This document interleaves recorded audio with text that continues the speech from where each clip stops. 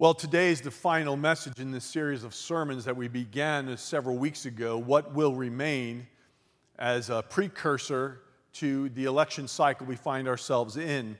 And the purpose of this series has been one, and that one purpose is this, that we allow Scripture, the truth of the gospel, the Spirit of God using Scripture in our lives to form and shape our thinking. Because nothing is more important than allowing the eternal truth of Scripture to form and shape our lives. And that has been our goal in this series. We're going to kind of wrap that series up today, talking from 1 Thessalonians chapter 4. We're going to look at that Scripture together today. That's the epistle reading in the lectionary. So around the world today, there are people who are reading this passage together as we look to 1 Thessalonians 4:13. Have you ever had the wind knocked out of you? I mean, actually had the wind knocked out of you. There are some things in life that just knock the wind out of us. I was playing pee-wee football for the Roxbury Colts, the blue and gold, 6th grade. Can you believe it? I was a middle linebacker. But you wouldn't know that from my scrawny 6th grade body. I was quick, though. I was quick on my feet. And I'd like to tackle people.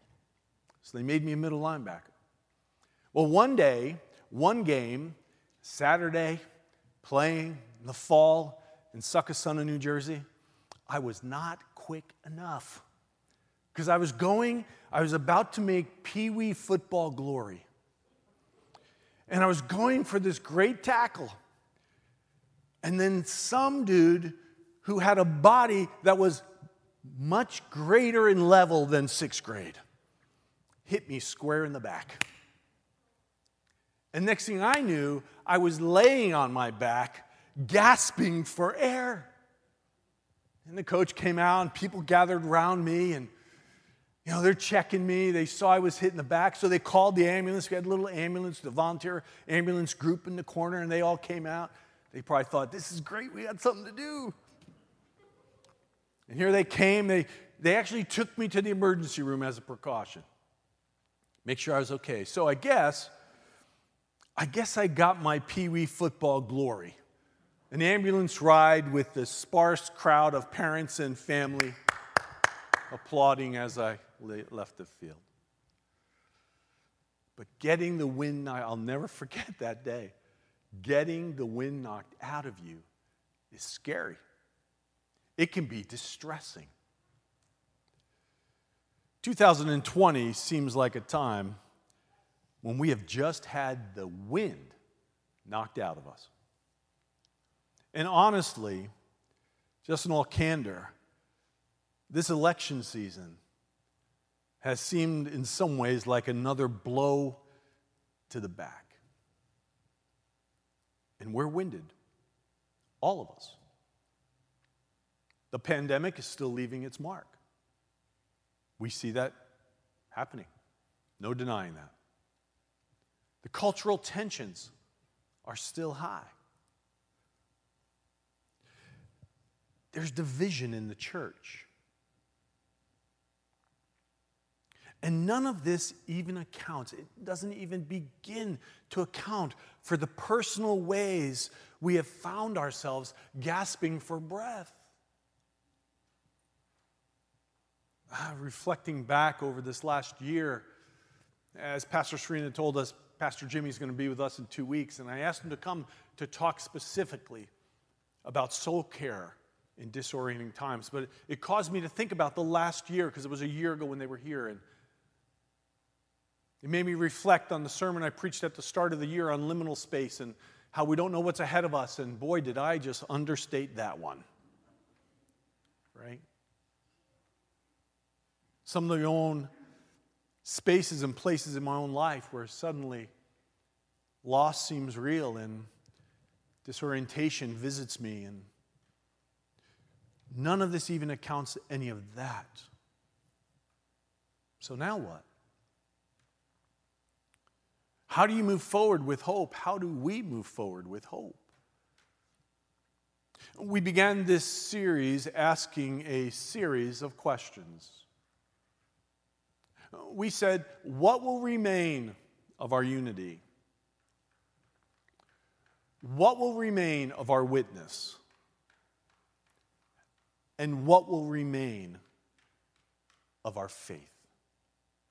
We said at the end of this election cycle, will we sing, "On Christ the solid rock I stand, all other ground is sinking sand"? All other ground is sinking sand, affirming that reality. And so we've tried to expound the implications of those questions in those areas of life, and we ask questions like this: will I truly see people made in the image of God? Especially those who I disagree with, who look different than I do, or sound different than I do, or are different, who disagree with me. Will I see them as being made in the image of God?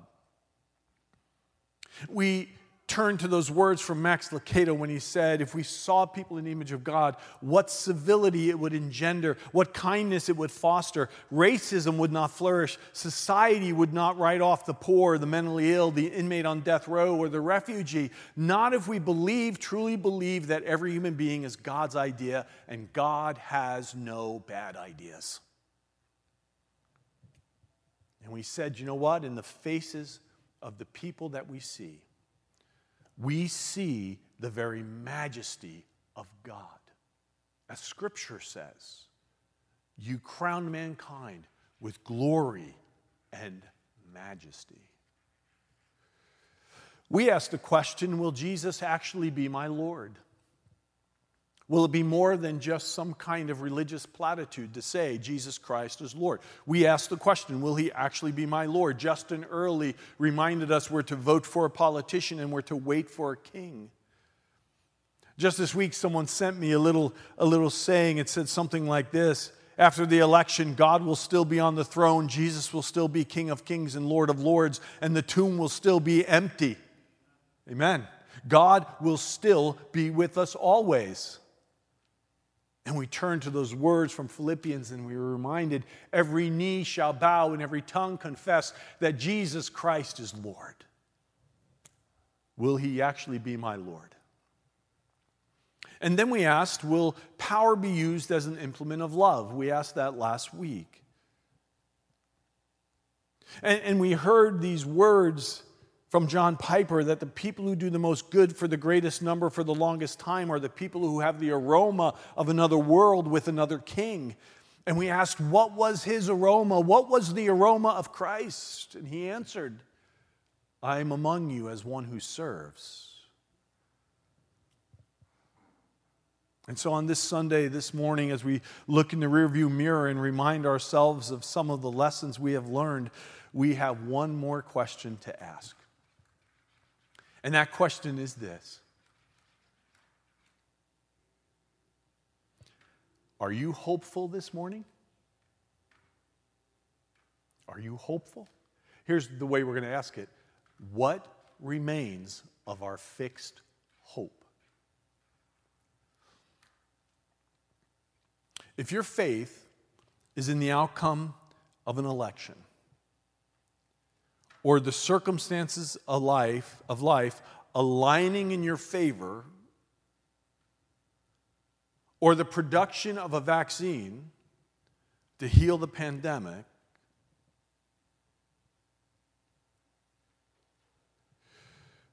or the sudden change in the world to fit your and my values the way we want it to, if that's what your faith is in,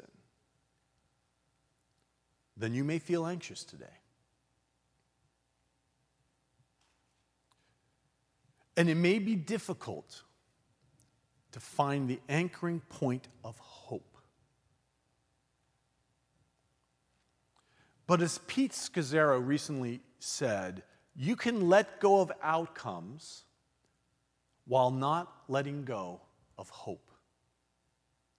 You can let go of outcomes while not letting go of hope. That's a good word. There is hope beyond outcomes. You see, that was the message to a group of Christ followers who lived in what we would know as first century Greece.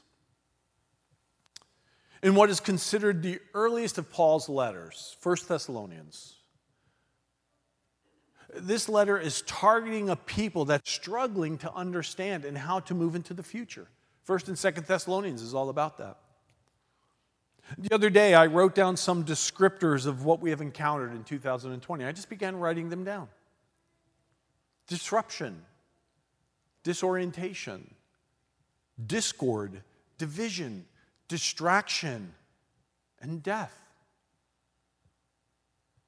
Well, that is what it was like for the first recipients of this letter. We're not sure all the sources of their struggle, but we do know this. If you read both of the letters, 1 and 2 Thessalonians, we know this. We know that they were a group of people who were faithful to Jesus. We also know that their lives were making a difference, and they were living a different narrative than the world around them. And they were doing that in the midst of great suffering and hardship. In fact, in chapter 1, verse 6, it says this: "You became imitators of us and of the Lord, for you welcomed the message in the midst of severe suffering with the joy given by the Holy Spirit." In the middle, right in the middle of it. So when you read through these two letters, you find out that there are words used to describe their situation. Persecution, trials, suffering, and trouble. Those are words that are used to describe their situation, along with the words of faith, hope, and love. They mix together. We also know that they are living in a culture that is not reflective or affirming of their faith and values. In fact, Paul, in this letter, refers to it as a pagan world. So they're living in a culture that's not consistent with what they want it to be. And we also know this. We also know that their hearts are broken. These are broken-hearted people. They are grieving loss. They are especially grieving the loss of the death of loved ones. And some scholars suggest that it might be because of persecution. You see, suffering was creating disorientation for them. And the world around them was distracting them from the anchoring points of Christ. And loss was showing up to rob them of faith, and death was on the verge of stealing their hope. That's the background of this letter.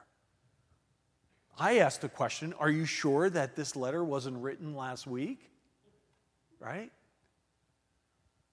Because all of this, for them, for us, for all, has a way of knocking the wind out of us. It's like a big dude comes behind us and hits us square in the back.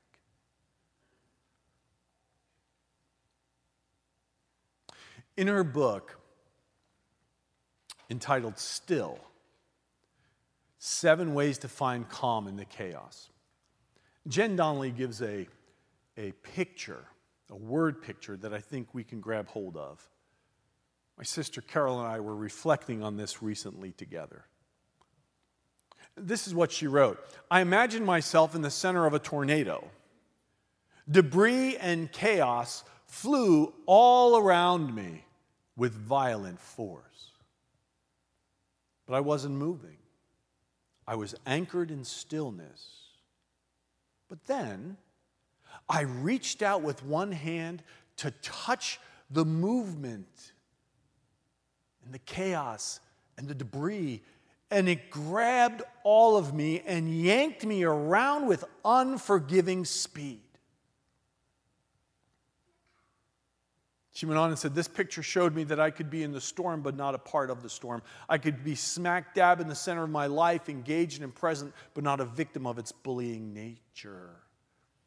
Have you ever felt yanked by life and the world around you with unforgiving speed? Well, these folks did. Disruption, disorientation, discord, division, distraction, death. Yanked around at unforgiving speed. I guess the question is, do I want to be anchored in the stillness of hope in the middle of the tornado? Well, these words to our friends in Thessalonica are words for us. This is the word of the Lord for us today. Brothers and sisters, we do not want you to be uninformed about those who sleep in death, so that you do not grieve like the rest of mankind who have no hope. For we believe that Jesus died and rose again, and so we believe that God will bring with Jesus those who have fallen asleep in him. According to the Lord's word, we tell you that we who are still alive, who are left until the coming of the Lord, will certainly not precede those who have fallen asleep. For the Lord himself will come down from heaven with a loud command, with the voice of the archangel, and with the trumpet call of God, and the dead in Christ will rise first. After that, we who are still alive and are left will be caught up together with them in the clouds to meet the Lord in the air. And so we will be with the Lord forever. Therefore, encourage one another with these words. This is the word of the Lord for us today. Thanks be to God. All right, I'm going to put up a big caution sign. All right, imagine a blinking caution sign. The temptation in reading these words is to see them as only a get-out-of-the-world free card. We think the focus of these words is on getting us out of the world in the rapture and being relieved of our suffering. And yes, these words point to a time when Jesus will come and make all things right. Praise God. But let's make sure we do not read into these words a form of escapism from our troubled world. Because the movement is not so much as us going up, so to speak, but the Lord himself will come down. See, I think there's more to this passage than just, well, you know what, someday Jesus is going to come back and fix everything, so I'll just kind of wait for that. The last words he says and writes are pivotal. Therefore, encourage one another with these words. Here's why. The word used for encourage is the same word to describe the present tense work of the Holy Spirit of God in the world today, now. These words that he's written are intended to help them right now, in the present. They are in the midst of suffering and heartache and pain and grief and loss, and these words are for that time. Now connect that to the word used for his coming. It's a famous word for many people in Christian circles. We know it as the parousia. Also, the word for caught up is not about going upward in trajectory. It's about like being caught up in a celebration. I was talking to Bob Whiffen today at the start of the day, and he started to talk to me about his grandkids. Don't get Bob started on the grandkids. He gets like caught up, man. He was caught up. And his words were, I was smitten. Right? I think Paul's wanting us to be smitten, caught up. That word, that phrase was used to describe when a Caesar would come triumphantly and the city and the people would be caught up in the celebration. We need to get caught up in the truth that King Jesus will someday come and make all things right. Yes, come, Lord Jesus. But what Paul the Apostle wanted for them and what we must see is that we need to be caught up in this King that is with us right now. That he comes to us every day. Right now, we need to be smitten with this King. We are not a forgotten people. Now, this is important. Remember the context of these words. This is not a denial of the disordered world around them or us. In fact, this names and laments the disorder of our world. There's no faith in glossing over the disorder. You see, This says there is unexplained suffering, that racism is real, that hunger and clean water and poverty still destroy lives, that the sanctity of life is dismissed, that there is brokenness, that cancer and depression and addiction and pandemics and power-addicted politics all bring. This does recognize that the world is not what it is intended to be. This does not deny that. What this does is this declares that the King will come. The King meets us right in the middle of a world that is not as it should be.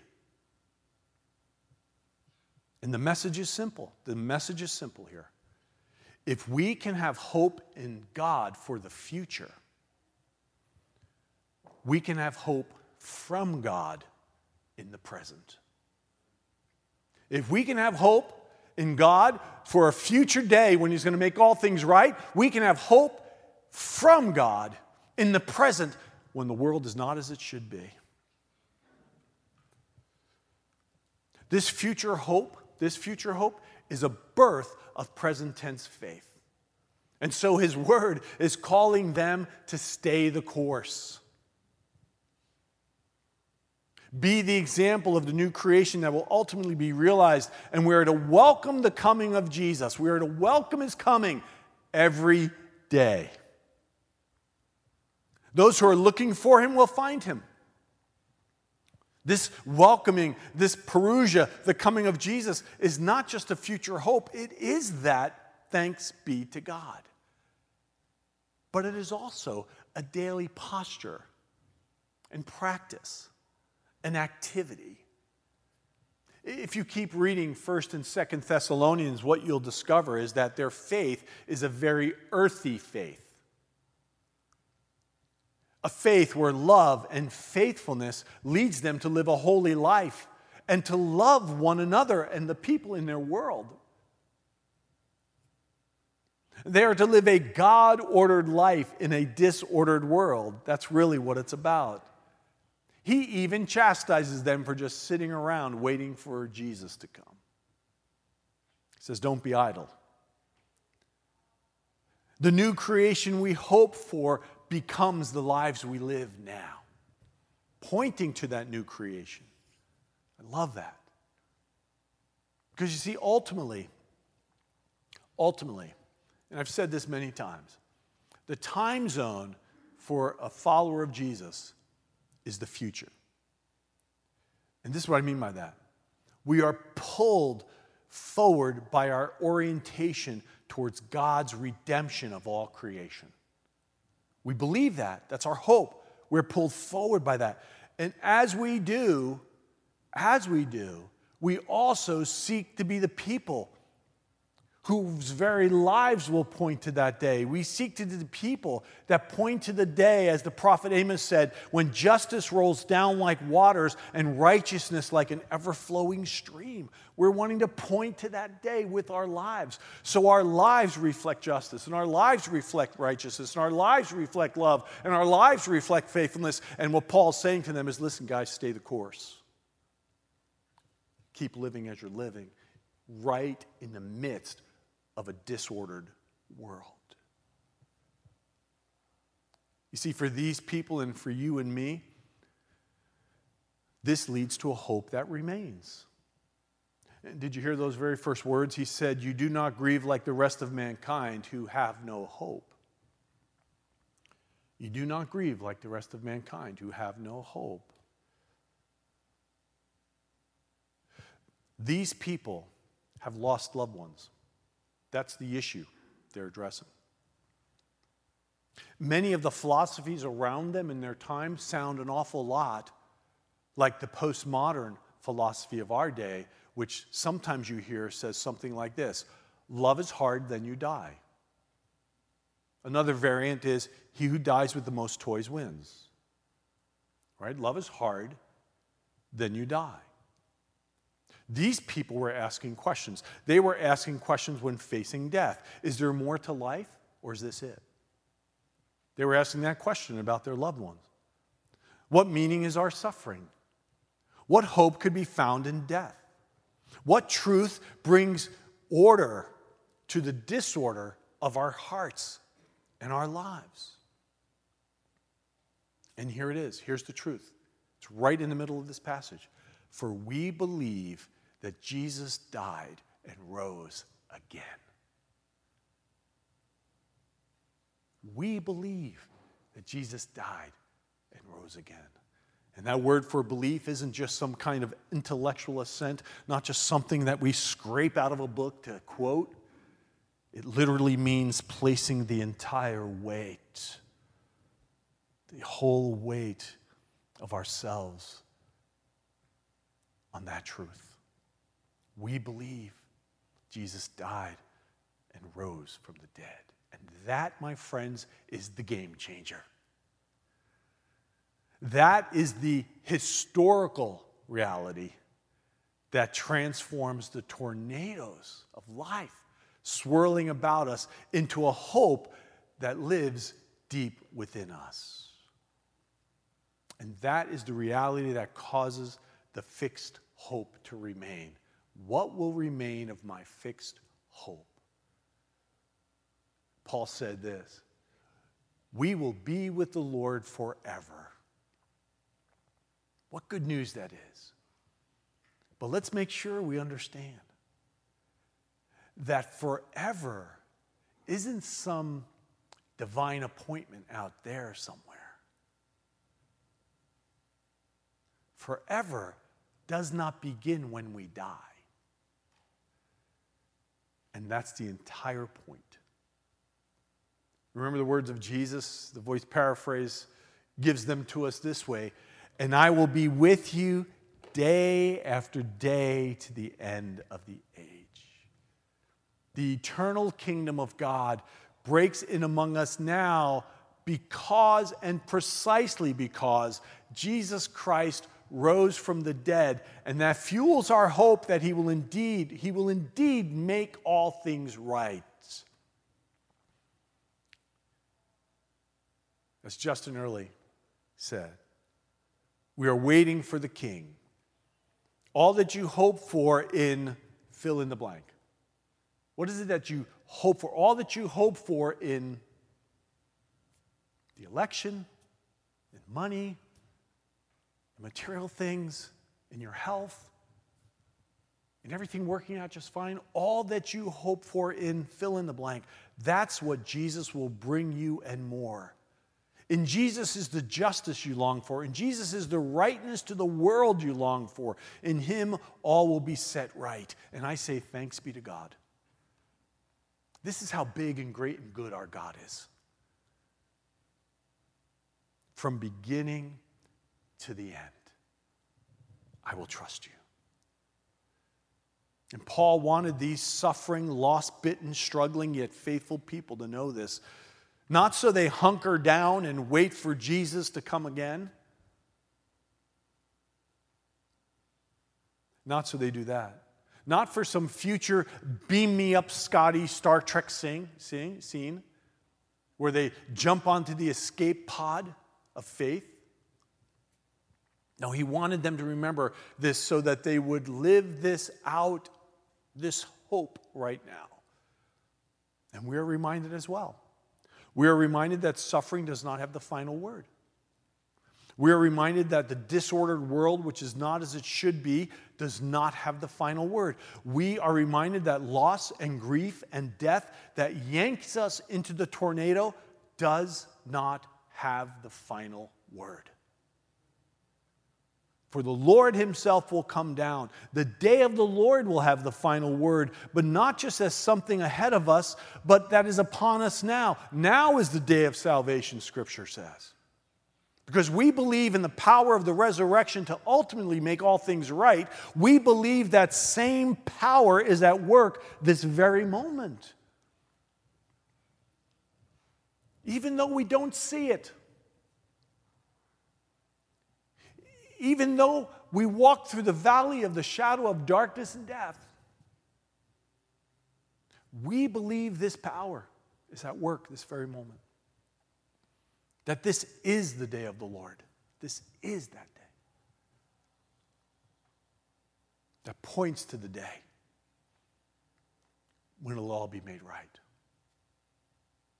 The words of Ephesians 1 come to my mind. In the passage translation, they read this way: I pray that you will continually experience the immeasurable greatness of God's power made available to you through faith. Then your lives will be an advertisement of this immense power as it works through you. This is the mighty power that was released when God raised Christ from the dead.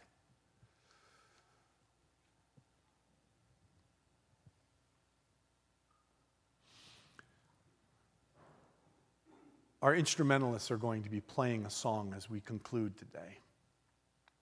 The lyrics were written by Jason Ingram and Jeremy Camp. The name of the song is Same Power. And these are the lyrics. We have hope that his promises are true. In his strength, there is nothing we can't do.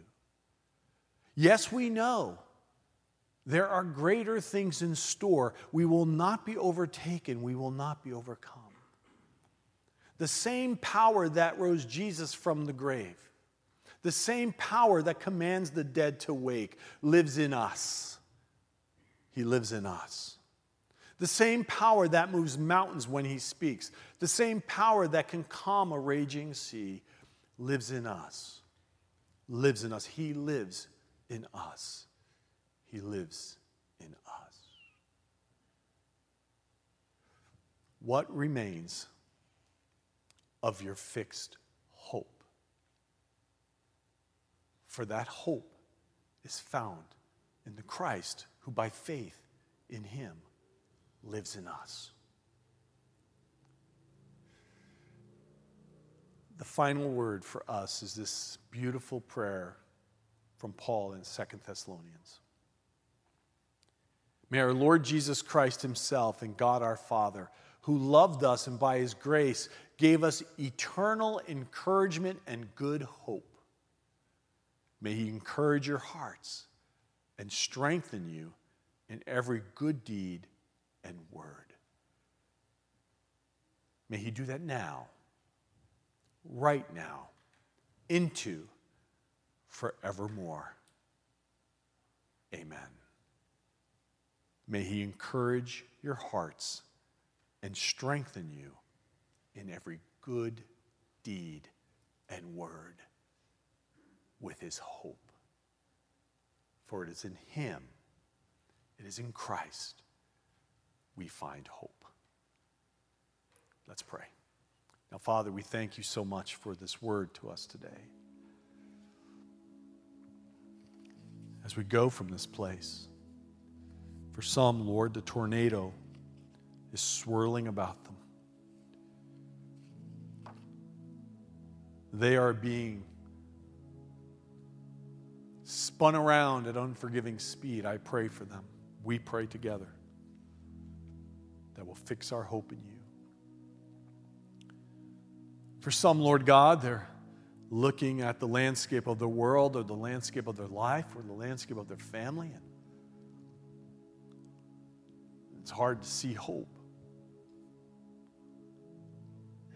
Father, we pray that you would pour out the grace of hope to them today. As we heard earlier in our opening prayer of lament and hope, that even though we see the things in the world that are not as they should be, we know the character of the God in Christ who is. So we trust you. From beginning to the end, all the pieces of my life, we trust you. What will remain of our fixed hope?